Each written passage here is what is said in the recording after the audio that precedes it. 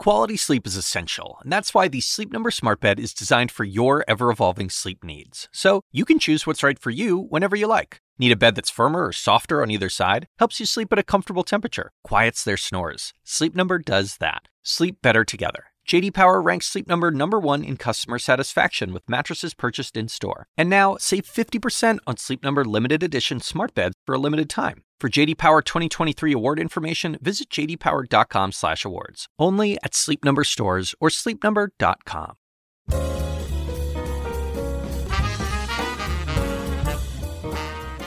And now, from the University of Chicago Institute of Politics and CNN Audio, The Axe Files, with your host, David Axelrod. Groucho Marx once said, "I wouldn't belong to any club that would have me as a member." That in a way sums up the attitude and congressional career of former Representative Justin Amash of Michigan. The principled, dogmatic libertarian challenged the leaders of both parties to try and democratize Congress. He often stood alone on issues and touched the third rail as a Republican by becoming an early and outspoken critic of Donald Trump, ultimately voting for Trump's impeachment and leaving the GOP. Amash has been a Pritzker Fellow at the University of Chicago's Institute of Politics this spring, and I sat down with him this week to talk about his life, his immigrant family and their great American story, his career, the current state of our country and its politics, and of course, the state of his old party.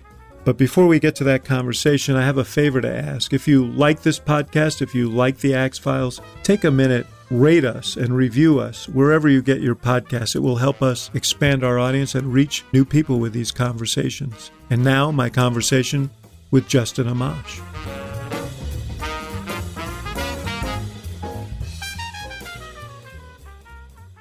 Justin Amash, it's great to see you. I got to thank you right off the top for being a stellar fellow at the University of Chicago Institute of Politics.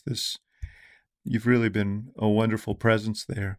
You're such an interesting guy because you don't really fit the sort of traditional political rubric, but you have a philosophy and a libertarian philosophy that leads you, on the one hand, to be very much about small government, lower taxes, and so on. On the other hand, leads you to support criminal justice reform, legalization of marijuana, abolition of the death penalty. And, that's a lot for the traditional circa 2021 political computer to handle. I want to explore some of that with you. But before we do, I just want to talk a little bit about your journey, your family's journey, and how you came to have the views that you've come. And then I want to talk, obviously, about the shit show that we see today, which deserves some attention and certainly your perspective. But your folks were from what is now Israel, a piece of Israel, Ramla, a town in central Israel. They were on my dad's side. On my dad's side, yes. Right, and they were expelled Mm-hmm. After the Israeli War of Independence in 1948. Talk to me about that and their experience, because they spent time in refugee camps, I know, and in some ways this is the great American story. We feel very blessed through all this. We have this painful history where my dad was expelled from his home and became a refugee. And even before that, he was very poor as a Palestinian. Like he was the kind of Palestinian the other Palestinians made fun of for being poor. So you can imagine the level of poverty, like, no shoes, living together with a family in one room, extraordinarily poor. And then when they became refugees, they had to just move from place to place for a long time. It was an incredibly difficult life. They were blessed with the opportunity in 1956 to come to the United States, where a pastor and his wife and their family had sponsored my dad's family and said, "Hey, come live with us at first, and we'll help you out. We'll get you going." And they came to the United States and made a new beginning in Muskegon, Michigan. Yeah, that's right. And that story of my dad's arrival in the United States and the fact that I can look at him now. He's 81 years old, and he can see the success that his family has had. That he was able to start a small business. My brothers are running that business today. He has a son who ended up as a United States congressman. I mean, what a story! What a life! And I presume he considers that a good thing, right? Yes, yeah, he does. He gets as charged up about politics as anyone, and can't believe what's going on in Washington these days. But yeah, he's very proud. As a kid, I just remember thinking, boy, my dad had such a difficult life, and he worked so hard to make it to where he is. And he started with nothing. And here he is in the United States, and look at him succeeding. He has a business that is successful. He has a family that's successful. Even as children, even before we got to where we are today, the fact that we could live in a community and be just like anyone else in that community. It didn't matter what our background was. It didn't matter that we started out in poverty. We were here and we were succeeding. And my dad used to always say to us, it doesn't matter in this country what your background is. It doesn't matter what your religion is or your ethnicity.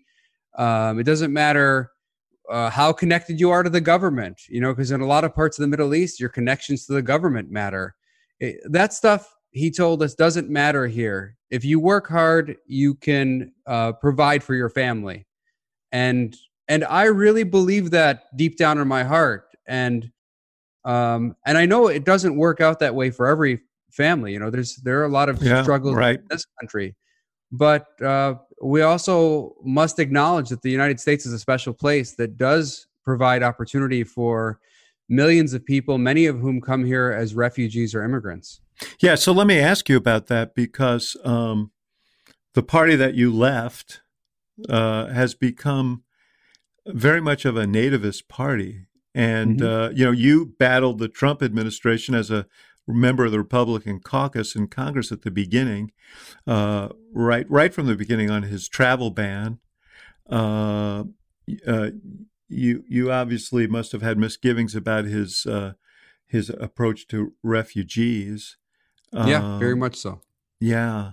So talk a little bit about that and how you viewed all of that through the prism of your own family's experience. Well, I mean, in immigration generally, I've been concerned over the years with this trend toward thinking immigrants should come here only if they're already highly successful. That would have excluded my family for sure, and mine. By the way. And so, look, we have a country where lots of people came here who weren't the most highly educated people. They weren't the ones who had the greatest opportunity back in whatever country they came from. They were often people who were despised for one reason or another, or put down. And they came here seeking opportunity. And if we make this a place just for people who are already rich or already highly credentialed, they've got PhDs, and then those are the people we're going to welcome, and everyone else, I'm sorry, you can't come here. I don't think that's really the American dream. I think we're leaving so many people out who can benefit. And It also, Justin, it also belies the character of immigrants. Yes, absolutely. Because immigrants, in my experience, are generally the hardest working people around. I mean, they immigrants who come here who are poor often are the ones who are doing the hardest jobs, and working their asses off, frankly. I really don't understand the Republican fear of immigration or immigrants. If at least the Republicans I knew growing up said they believed in capitalism and opportunity. And look, a lot of these immigrants who come here from very bad situations are the ones who especially embrace capitalism and freedom, because they very often come from situations where the government was overbearing, where a lot of their poverty was due to government policies that were discriminatory, that hindered their ability to succeed. So, a lot of these immigrants who come here are particularly interested in the things Republicans used to claim they cared about, the freedom and capitalism and opportunity and the ability to, succeed through hard work. These are values that Republicans talk about. So I'm not sure what the fear is. I don't think a lot of immigrants are coming to the United States thinking, oh, I want to go there because I just want to sit around and not do anything. They're coming here charged up and ready to go. And they see a wonderful environment where now they can put their talents and skills to use, no matter how poor they were or how uneducated they might have been. Now they have a chance to really go out and just through hard work and effort, provide for their families. And I think most of them are eager to do that. But you know what the argument is from some of your old compatriots? It's that, they come here, they suck down our benefits. They basically are coming here for an easy ride, and we're paying for it. And it fits a larger gestalt, which is, we're losing our America, our culture, our opportunities, and Trump in particular, but certainly not limited to him, identified the enemies, the immigrant being chief among them. It is an insidious thing. It also, as I said, belies the truth of the story. Yeah, and I think Donald Trump used it to his own benefit, to his own gain. He figured he could charge up some segment of the population, which he thinks is still large enough to get him victories. It didn't work this most recent time, but it did work one time. And I think that's a short-term strategy that may work. I don't think it's a long-term strategy in the United States. I think Americans are welcoming people, kind and caring people.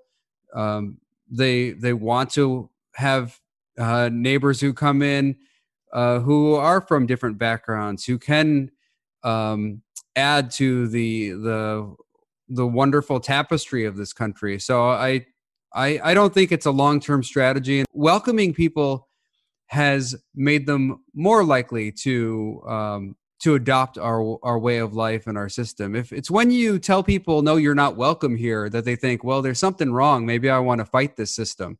If you tell people, hey, you are absolutely welcome here, they're much more likely to embrace it, to say, isn't this wonderful? I mean, I think I'm an example of this, right? My dad came here and he felt welcomed in America.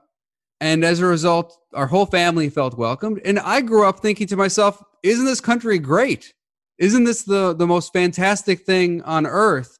I was privileged to be born here in this country.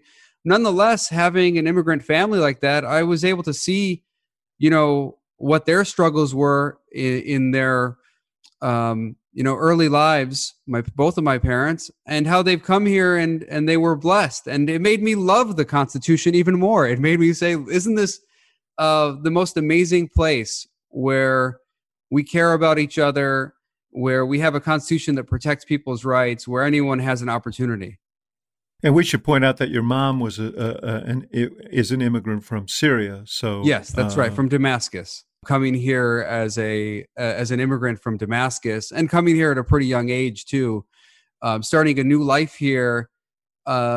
She was willing to leave her home country of Syria and come here and start a new life only as a teenager, and that was something.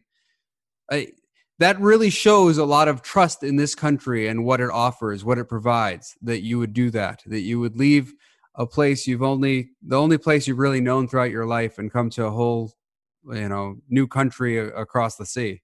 Well, let's talk about your own education. You went to Christian schools in Kentwood, Michigan, where you grew up, and Grand Rapids Christian High School, which is a Calvinist school in Grand Rapids, and then you went to the University of Michigan, and you stayed there for quite a while. You were an undergrad there. Yeah. You went to law school there, and that's where you really sort of steeped yourself, as I understand it, in kind of libertarianism and libertarian thought.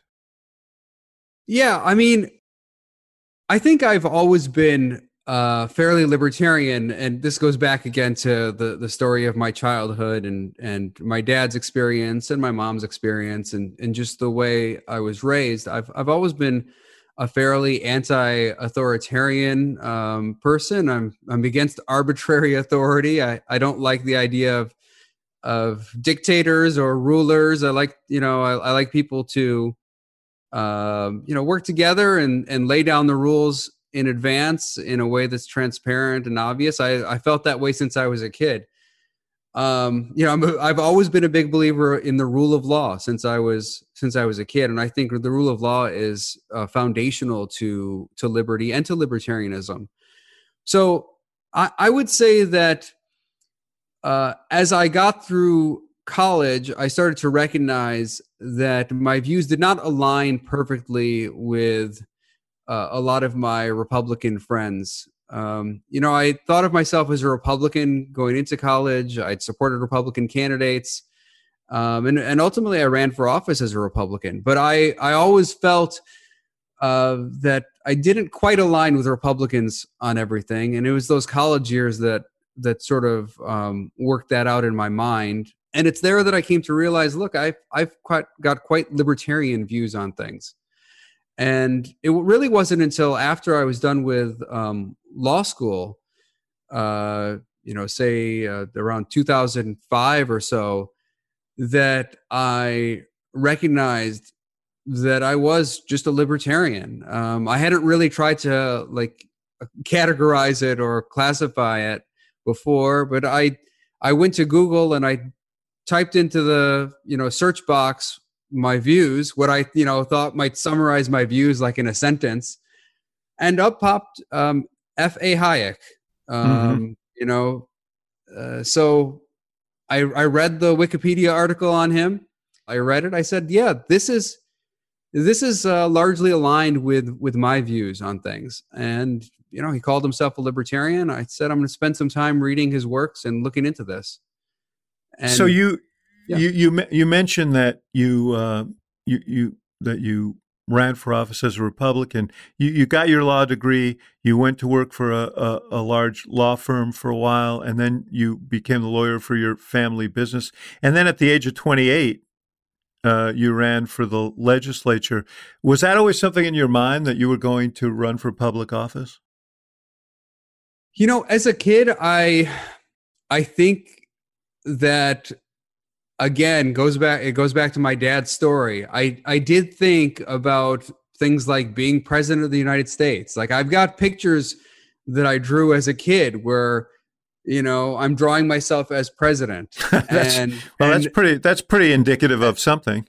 And so I obviously had those aspirations, or it was something in me as it wasn't like you Googled President of the United States, read it, and said, yeah, that's what I think I am. Yeah, no, as a kid, I thought that. But, as I got older, I did start to think to myself, well, maybe I'll just be a lawyer and, just settle into that job, and that'll be it. That's what I'll do for my life. But as I worked as a lawyer, it didn't really inspire me. And no offense to any lawyers out there, I was a business lawyer. Yeah, be careful. You may need a job. You never know. Yeah, so. I know. I'm not planning to go back into law, but who knows? You never know. But I wanted to get out and to talk to people and to try to have a broader impact. Lawyers make an impact. They make an important impact, especially, for the clients they're working for. They make a difference. They're important to our society and the way we operate under the rule of law. But I didn't find it satisfying enough. I was in a room quite often, just writing agreements or, merger documents or, a lot of transactional work. And I wanted to get out there and shape opinions and also represent opinions. So I was like, I want to get into this. I want to run for office and show people what it's like to be an independent representative. Now, I was going to run as a Republican, but even as a Republican, my intent was get in there and be the most independent Republican I can be, represent my community, stick to my principles. I'll tell people when I'm running what my principles are, and I'm going to stick to them. And I did that as a state representative, and it was highly popular. It worked out. People did, in fact, think it was great that I was an independent representative, and they elected me to Congress. So, Yeah, you were there, actually. You were only in the legislature for a single term, right?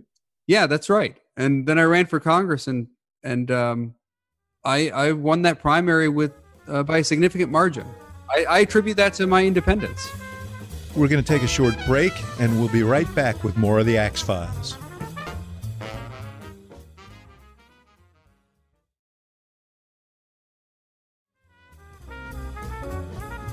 And now, back to the show. You established some habits in that state legislative seat that you took with you to Congress. You voted no a lot on a lot of bills. And it's because I read them. Yeah. And you said you wouldn't vote on bills that you didn't read, which probably distinguished you from a lot of your colleagues. Yeah, I wouldn't vote. To be clear, I wouldn't vote yes on things that I didn't read. I mean, I didn't miss a single vote in the state house, but right. And you missed, I think, one in Congress. Is that right?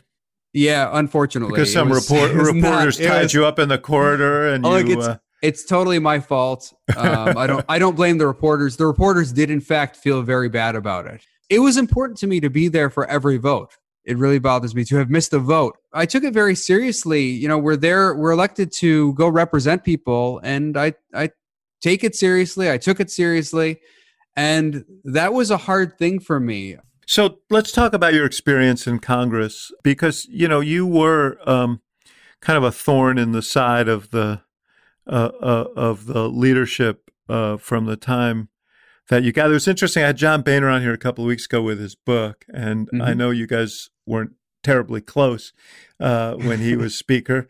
But, he talked about how his career started in the Congress. He was a guy who took on the establishment there over the House Bank and the House Restaurant and all, but but by the time, he was the establishment, you were playing the role in certain ways that he was playing. Tell me about your odyssey through the House and your frustrations.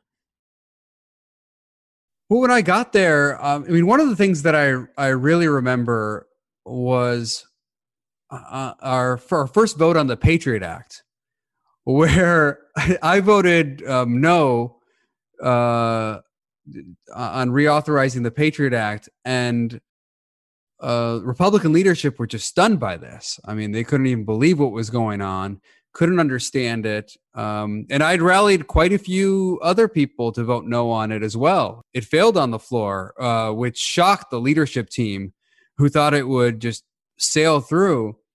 And I remember thinking right then, boy, these people are like on top of you. They're not going to let anything go. Even something that is a very strongly held belief, like my opposition to the Patriot Act, opposition to unconstitutional surveillance, they're going to come and give me a hard time over it, and harass me and tell me, make threats with respect to my role within the conference. And we should point out that you reacted very strongly to the revelations of Edward Snowden Yes. about domestic surveillance, and that was at the core of a lot of that's your right. discomfort. Yeah. But this incident was even before all of the Snowden revelations. This was pretty early on in Congress in my first term, and yeah, I saw the reaction and recognized, boy, they're not letting anything go. They're going to be on top of you. It doesn't matter how strongly held your beliefs are. Doesn't matter what the topic is. They want you to fall in line. And that was different from my experience in the State House, where at least at the time in the state of Michigan, there was a lot more flexibility to be independent. When I got to Congress, it was another story. The place is so partisan that you're sticking with the team on everything. Team red or blue, or else. And by the time you were done, you couldn't introduce an amendment on the floor of the House. In Congress today, at least in the House of Representatives, there is no longer an ability for members to introduce amendments on the House floor. Everything is pushed through the Rules Committee. To the extent you even can get an amendment onto the floor for a vote, it has to first go through the Rules Committee. They can eliminate it for any reason. And what ends up happening, and this is true under Republicans and Democrats, is if the Speaker of the House thinks your amendment has a chance of passing and is contrary to the Speaker's view of how the bill should turn out, that amendment is not getting put onto the floor for a vote. So the only amendments that are going to get onto the floor are the ones that are trivial or meaningless, amendments that don't make much of a difference, or amendments that already have the blessings of the leadership team. But if you've got some amendment that's going to run counter to their view of how the bill should turn out, there's no chance they're putting it on there if it has a chance of passing. As you often did. Yeah. I mean, you were particularly on issues of spending. You often opposed the view of people in both caucuses, and ultimately got bounced off the Budget Committee. Yeah. Today's leadership could not expel Marjorie Taylor Greene for propagating conspiracy theories off of her committees. Ultimately, the Democrats threw her off the committees, but you got thrown off the Budget Committee because of your views on fiscal issue. Yeah, and to be clear, to put this in context, I got booted from the Budget Committee for voting with Republican leadership only 95% of the time.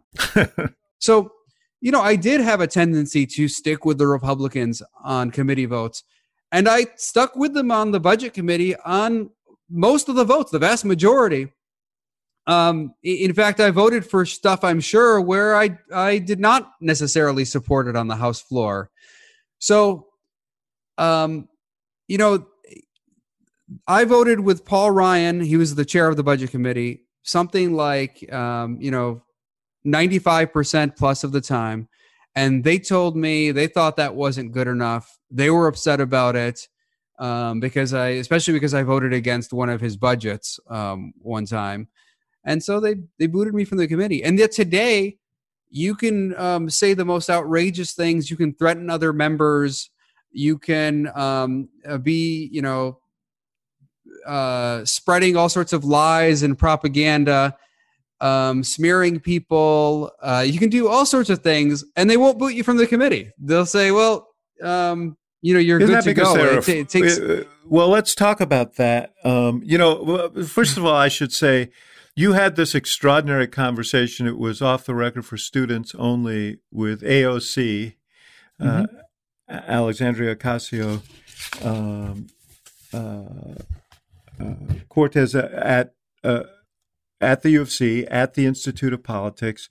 And it was obvious that you guys had, while you disagreed on many things, you had deep respect for each other, both as people who challenged the establishment of their own parties and who believe deeply in certain things. She was chased down the hall by the aforementioned Marjorie Taylor Greene and harassed, obviously in an effort to provoke her. She wasn't provoked, but there is no recourse there, or at least the leadership of the Republican Party is unwilling to discipline her. Why is it that they are frightened of this, very, very out there and radical conspiratorialist? And what does it say about the party? Well, it says that they're afraid of Donald Trump's voters. I mean, they recognize that the diehard Trump voters within the Republican Party probably make up a majority of the party now. Mm-hmm. And this is partly because the party has shrunk so much. The party is maybe 25% now of the total, voting electorate, something like that. Yes. And maybe 15% of the voting electorate are Trump supporters. So if you take 15% out of the 25%, you're talking about, maybe 3/5 of the Republican Party are basically diehard Trump voters. And that means that in a lot of districts in this country, if you're not, totally aligned with Donald Trump, you're in trouble. You're going to get voted out of office. Now, there are some districts where I think probably other Republicans have the upper hand, but those districts are fewer and fewer in number. And so I think this is the fear. The leadership team. Well, you would have been beaten. Would you not have been beaten if you had run in a primary in your district? I don't know. I don't think so, actually. I'll say this. After I made the decisions I made about the Republican Party, my popularity within the district went up. It didn't go down. I actually left Congress with my highest level of popularity of any time I was in Congress. Your successor, Peter Meyer, voted for impeachment. He was one of the 10 representatives who voted for impeachment. Trump has hung a target on all those legislators, including Liz Cheney, who we'll talk about in a second. What are his chances of being reelected, do you think? I don't see anyone currently in that Republican primary who's going to beat Peter Meyer. I just don't see it. Now, that's not to say a more serious competitor couldn't show up, but I just don't see it right now. And I've encouraged him to remain true to himself. I think that's the most important thing. You ran for office on a set of principles, and I don't agree with him on everything. We're not the same person. We have disagreements. But I respect people who stay true to themselves. This is why, again, I have some camaraderie with AOC, and there are others. Yeah, talk about that. Tell me about her. Who I don't necessarily agree with on a whole bunch of issues, but I see her, like a few others in Congress, as people who will stick to their principles, stick to their guns, who are upfront with people about who they are, and are willing to challenge leadership, are willing to stand up for their views and their principles and their constituents, regardless of the pressure they're facing. And I don't see many members of Congress like that. Another one like that on the Republican side is Thomas Massie. These are very different people. They're people who can go to the House floor and leadership can be pressing them that they must absolutely vote one way, and they're willing to vote the other way because of something they believe deep down in their heart. And they're trying to represent their constituents the best they can and stand up for the principles they believe in. That matters to me. I want to see a Congress full of people like that, even if they have very different views from me, even if they're pushing, democratic socialism or whatever. That's okay, because that's what our representative body is for. It's for us to work through those ideas. She should be allowed to present her ideas on the House floor, just like I should be allowed to present my ideas on the House floor. Let's have a rigorous debate. Let's treat Congress as a discovery process where we discover what is the will of the people acting through their representatives. and then we get an outcome. And that's, I think, how our system's intended to operate. But today, the way it operates is very top down. It's very much like an oligarchy. And I know when I use that phrase, maybe, or that word, people might think that's too strong, but I really believe that's what it's like. I don't think there is really a legislative body at this point. I don't think you have a representative body. It is very much a top-down operation. And for the most part, the Speaker of the House and the Senate Majority Leader, and to some extent the minority leaders in each party, run the show, along with the President of the United States. And the other people are just there to press buttons. When John Boehner was here, he said, well, the Republican Party has its wackadoodles, this is relative to Marjorie Taylor Greene, and the Democratic Party has its AOCs. And, I thought that, and you hear that a lot. That is what you hear from Republicans when you ask them about why these QAnon representatives are allowed to sort of run free without any consequences for the things that they say or do. And that struck me as grossly unfair, because whether you agree or not that every American should have health coverage, whether you agree or not that climate change is a existential crisis and we ought to deal with it, these are serious ideas. This is not suggesting that there are space lasers run by Jews in space that are starting forest fires in California, and not climate change is why there are forest fires. It's insulting. Yeah, I think these kinds of unfair comparisons happen all the time. There's some extent to which John Boehner did that to me as well. I think it's unfair when we just take people, and just because they tend to be a thorn in their party's side or whatever it might be, to categorize them the same way and say it's all the same. Or whatever else you want to say about AOC, I think that she does bring real ideas to the table. You may not agree with them, but I think she actually has a set of principles and brings those to the House floor and tries to fight for those things. And there are other people who I think are mostly there for self-aggrandizement and to do a little bit of entertaining and raise some money for their campaign committee. We're going to take a short break, and we'll be right back with more of the Axe Files.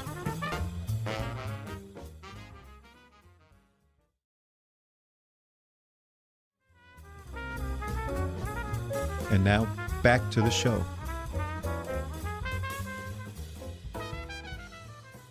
One of your biographical items is that you were a founder of the House Freedom Caucus. Mm-hmm.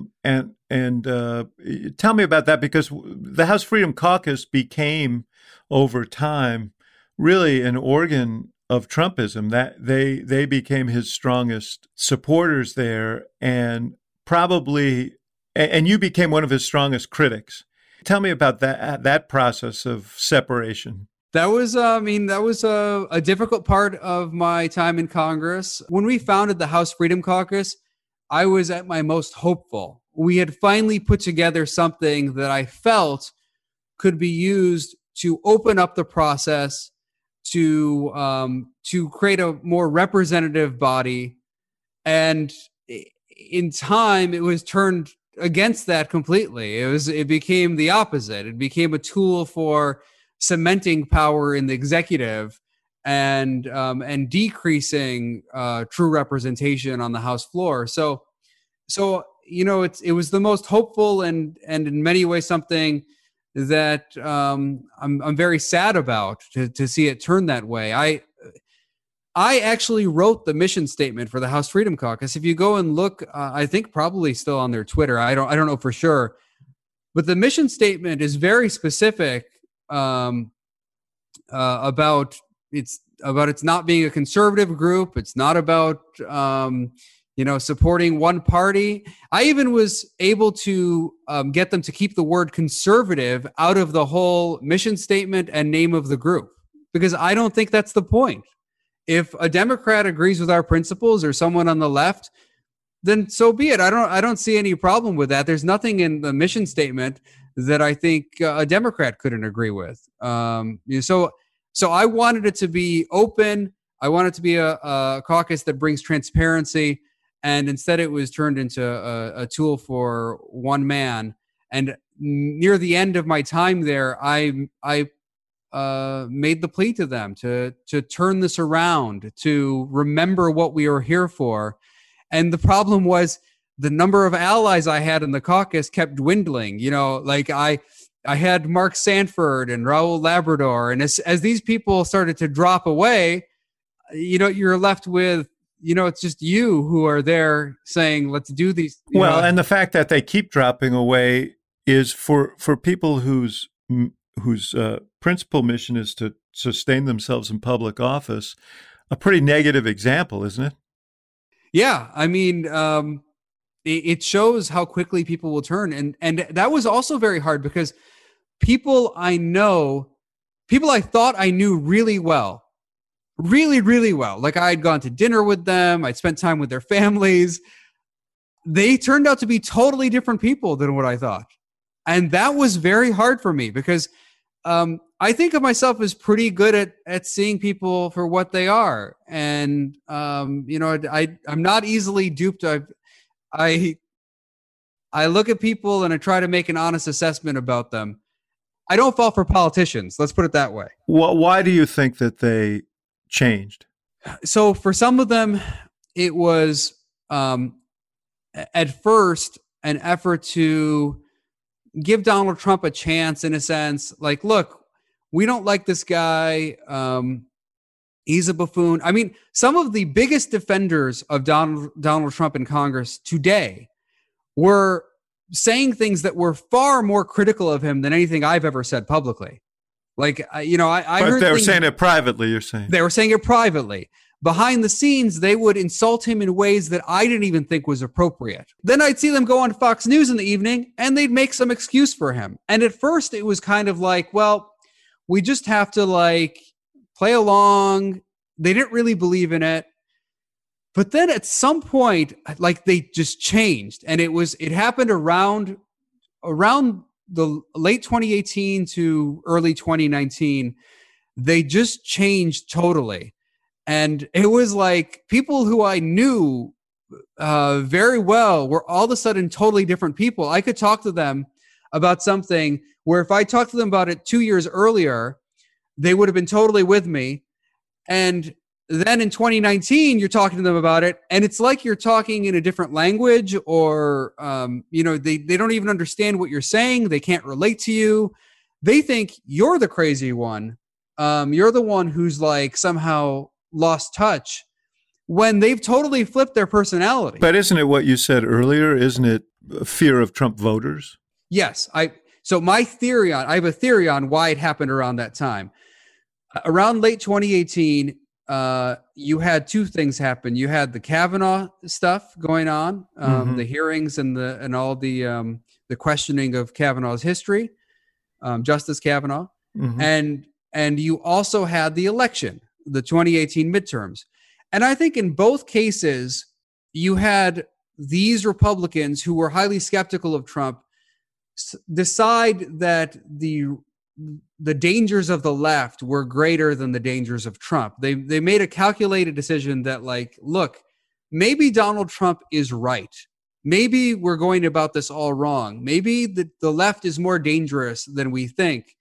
Maybe from their perspective, they're from the perspective of my Republican colleagues, maybe they're willing to smear this Supreme Court nominee for no good reason. Again, from their perspective. And they looked at the midterms and they saw Republicans get wiped out. And a lot of people forget that the 2018 midterms were an election where Republican leaders and Republican candidates across the country were trying to keep a distance from Trump. And then they got wiped out. And so a lot of them turned around then, and the ones who survived, who came back to Congress, said, look, our party took an approach of let's not talk about Trump. Let's talk about the issues. Let's stay away from all the Trump stuff. and we got hit pretty hard.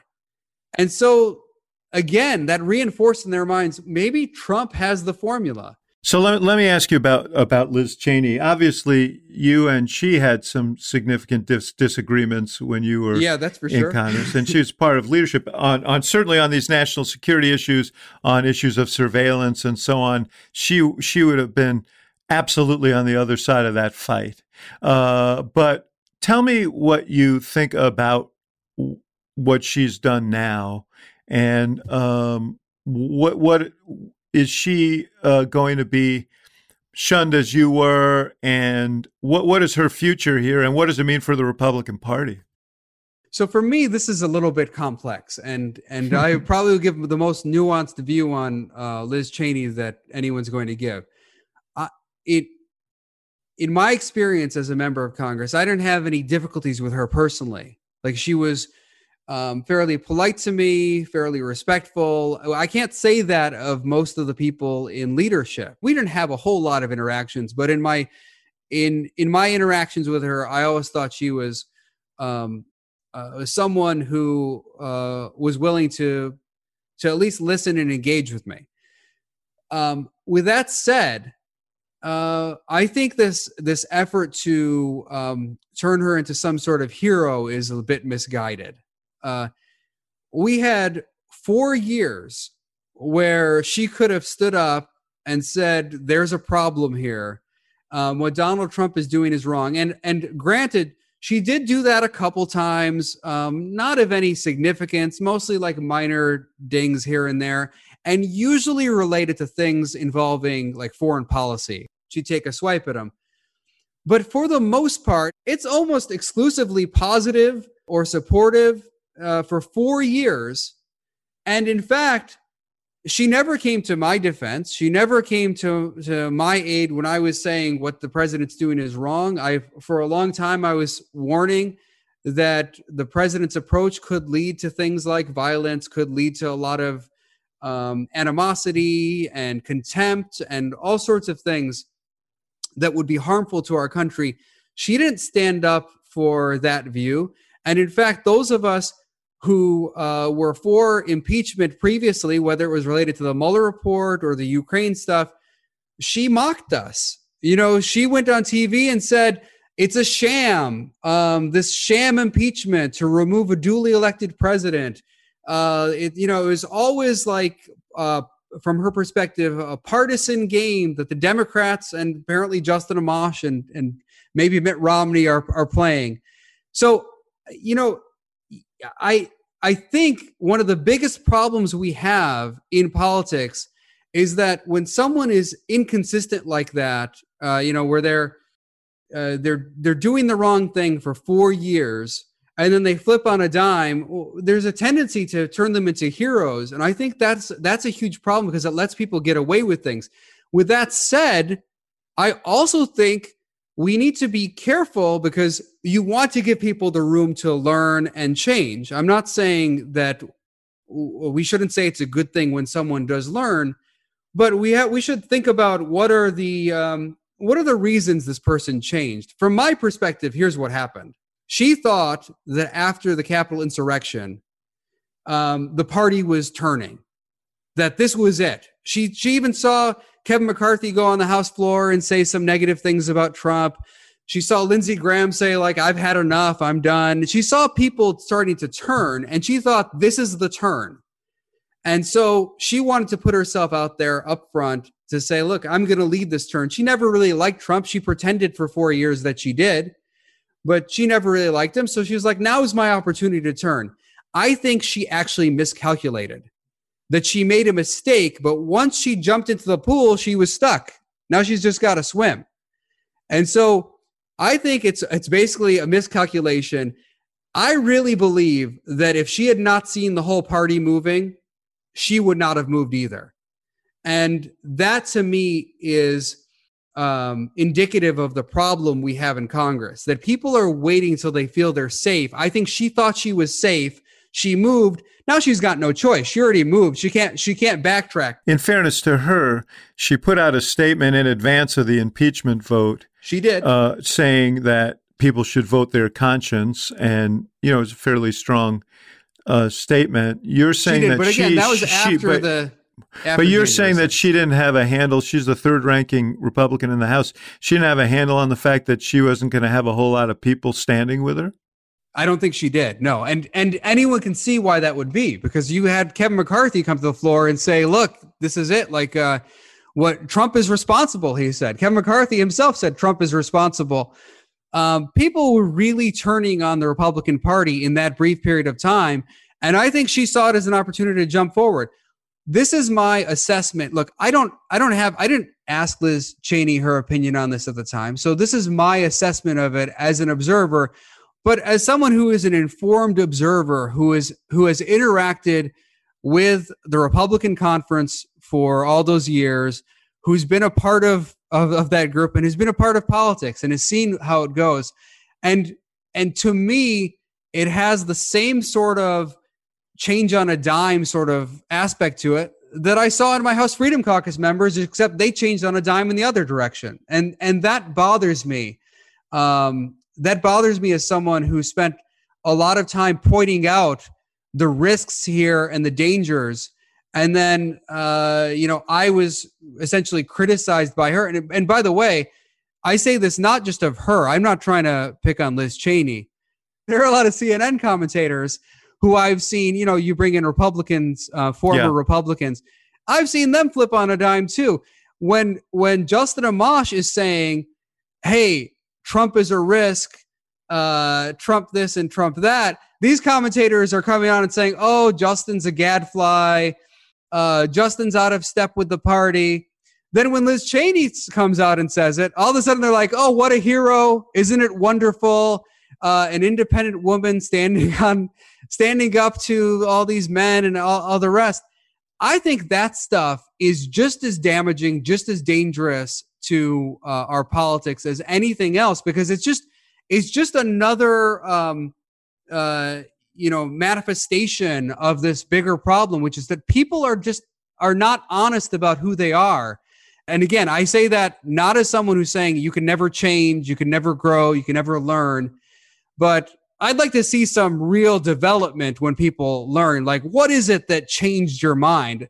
Liz Cheney, what is it that you saw that made it so different for you versus, how Trump was behaving, say, before January 6th? I mean, I don't think there was any radical difference there.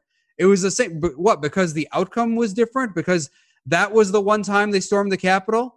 I put that out there, and it's a nuanced perspective. I don't think it's a perspective that most people ascribe to, because people want to make everyone either a hero or an enemy. Again, I have no ill will toward her, like personally. I don't have any issues with her in terms of our personal relationship. And actually, I've told people many times who have talked to me about this, Republicans in Congress who have asked me about Liz Cheney. I've said, look, she's respectful. I think that she will engage with you in an honest way, but when it comes to this thing, I don't think that it was much different from what a lot of people did. My reading of your history and your record and my knowledge of you, limited though it may be, I would say you are someone who's been very consistent in your principles. And I guess the question is,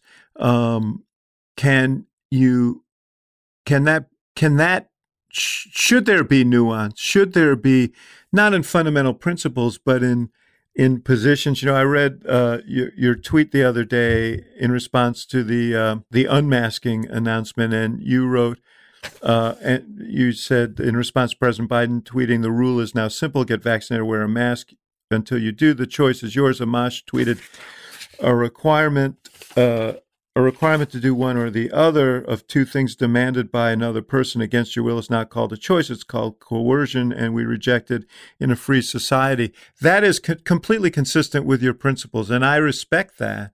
I'm just wondering, are there any limits to it? If you know that you, for example, are carrying a virus or could be carrying a virus that could kill people, and you expose others to it, is that an expression of free will, or is it endangerment of other people? And where do you draw the line?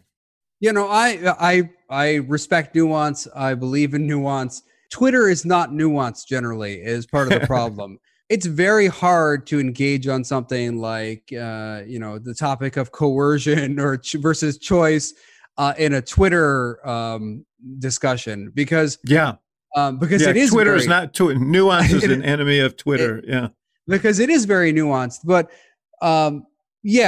look, when it comes to something like coercion, there is coercion in our lives. What I like to see is that it's not the product of arbitrary will. In other words, that it's not one person through his or her arbitrary will making a decision for all people and saying, well, these are your two choices. And for me, the way you limit it is you make it as non-arbitrary as possible. In other words, you have a representative body that makes decisions. This doesn't mean when you have a representative body that there's not any coercion, but there is some kind of standard for assessing whether it's, whether it's been vetted by a broad swath of the electorate or whether it's just the will of one person. So when I see a rule, dictated by one person, and again, I think my concern in that tweet from Biden was President Biden is not so much that he framed it as a rule; it's that he framed it as a choice. And I wanted to make clear that that's not really a choice to tell people it's A or B and that's it.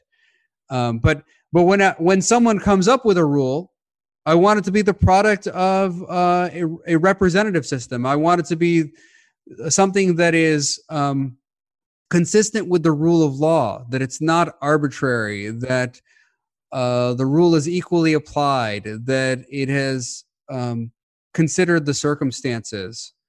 And I think a blanket statement like that was not really that type of statement for me.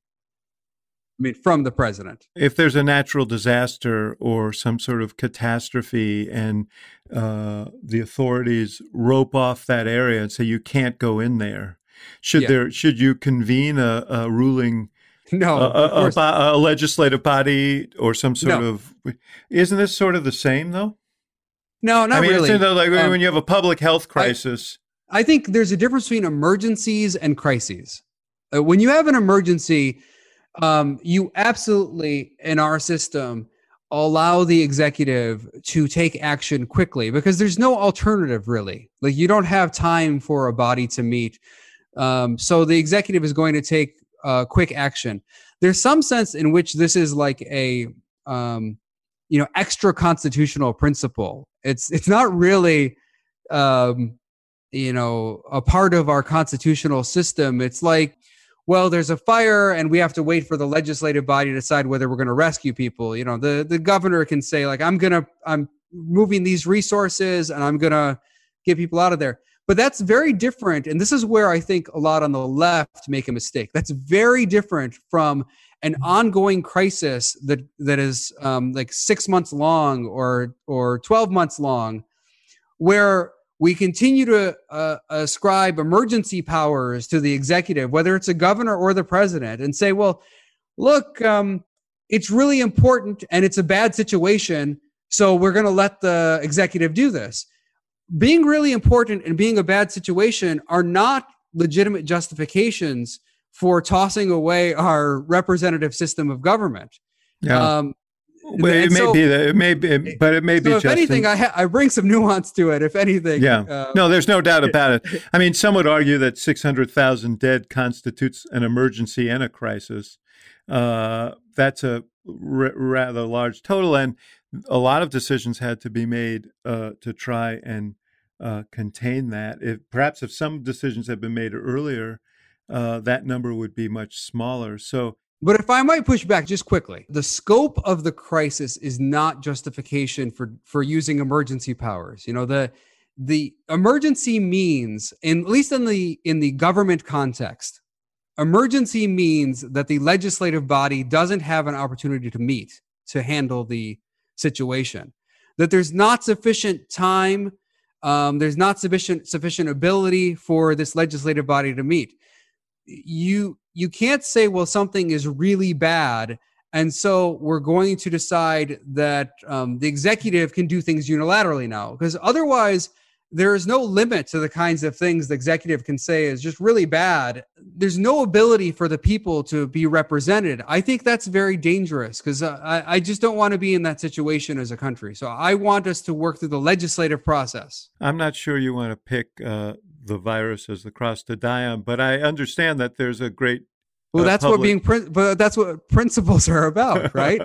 Right. Principles only matter. Principles only matter when the decision is tough. They don't matter when it's an easy choice. Principles are useless. Who needs principles to tell you to do the easy thing? You need principles when actually your instincts are to do the opposite. You know, you thought about running for president on the libertarian line in 2020. You decided that wasn't a practical route for you to go. Is that something that you could see doing, especially now that you've confessed right here on the Axe Files that you saw yourself as a kid as the president? Do you see that as a possibility come next election time? I don't rule anything out like that. I'm very happy to be back home with my family. I don't really miss Congress the way maybe I even thought I might miss it. I've been very happy with my non-Congress life, especially getting the chance to spend more time with my kids. That makes a difference to me, yeah. and I don't want to lose that. My kids are still pretty young, but you know they're getting to the age where they're going to start getting into high school and college even in the next several goes by years. fast. I can tell you that. Yeah, and so I wouldn't rule anything out in my life. Like if I want to get back into politics someday, I'll do it, and if I don't, I'm perfectly happy not doing it as well. But I do think that we need to think through things differently. My concern with Biden becoming president was not one of like, does Biden have good character versus Donald Trump? I think he has much better character than Donald Trump. It wasn't even so much about his policies, even though I have my disagreements with President Biden's policies. It's that I don't think he, like a lot of other people in politics, recognize what is the true problem in our politics. That concentrated power, centralized power has really done a lot of damage to our legislative system and to our representative system. And there's no going back to a world where people are at peace with each other and less partisan unless we correct that problem. Like he can be the kindest, gentlest man in the world. But if we have a legislative body where members of Congress do not feel like they are active participants in it, where they feel beholden to just a few leaders, you will have massive partisanship and it will permeate then into society and then it feeds back up. And I think that that Democrats are not understanding why Trump rose up, why Republicans are so angry, is because they do feel the system is totally broken. And they viewed Trump as a weapon against this broken system. They said, well, all of Congress, these guys are liars and cheats, and they don't care about the process, and they'll run roughshod over anyone ever anyways. They don't care about our representatives. It's just a few people at the top deciding things. Well, we'll just put Trump in there, and he'll fight back, and we'll fight fire with fire. Yeah, there's no doubt. There's no doubt. If you want to stop that stuff, you have to return to a more normal process, one where people are required to work together, are required to accept differences, must tolerate differences. When you get back to that kind of system, we'll be able to restore America as a place where people can get along and where partisanship is not to the extreme. And I'm not convinced that President Biden understands that, and that a lot of people in leadership roles understand that.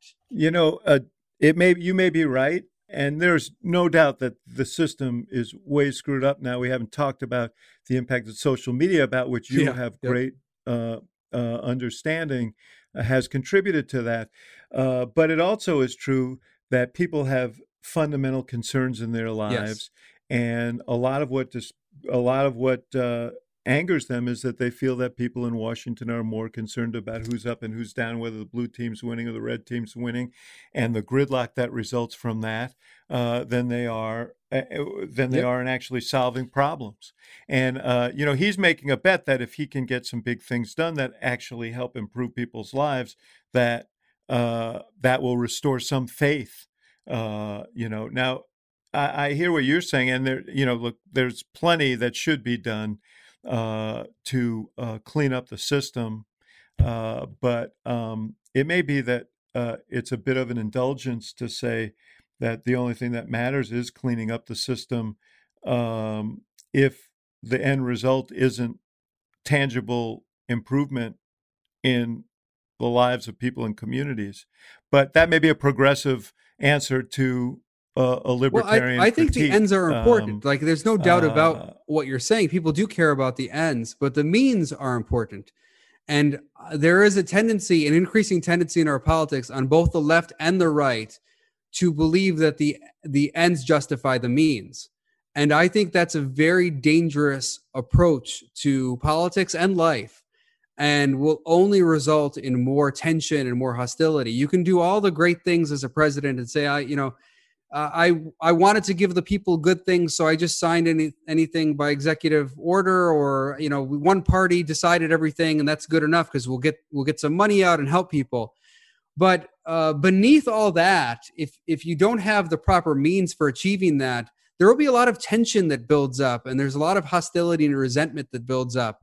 Not everyone's going to agree on all those ends, and there will be you'll never dissipate that hostility and tension until you accept that the worthiness of the ends is not justification for all the means. It's been ever so in American politics, though, in American history. So a lot of there was some bipartisanship involved in some of the major initiatives over time in response to the challenges facing the country. But by and large, they were driven by one party or another, by a president and his party. So anyway, listen, honestly, I really enjoyed talking to you, brother, and I want to continue our conversation, hopefully for years to come. I have to thank you for your time today, and for your time at the Institute of Politics, and for inspiring these young people and becoming a mentor to them. Maybe they can, and they have the capacity perhaps to sort some of these things out. I've been inspired by those students, and I think they will make a difference in our country. And I encourage them to be independent. But I want to thank you as well for considering me to be a part of those seminars, so that I could have those engagements and learn myself from the students, as well as give them the chance to learn from me. Everybody wins. That's what we want. Justin Amash, great to be with you. We'll talk to you soon. Yeah, thanks so much, David. Thank you for listening to the Axe Files, brought to you by the University of Chicago Institute of Politics and CNN Audio. The executive producer of the show is Emily Stanitz. The show is also produced by Miriam Annenberg, Jeff Fox, Hannah McDonald, and Allison Siegel. And special thanks to our partners at CNN, including Courtney Koop, Ashley Lusk, and Megan Marcus. For more programming from the IOP, visit politics.uchicago.edu.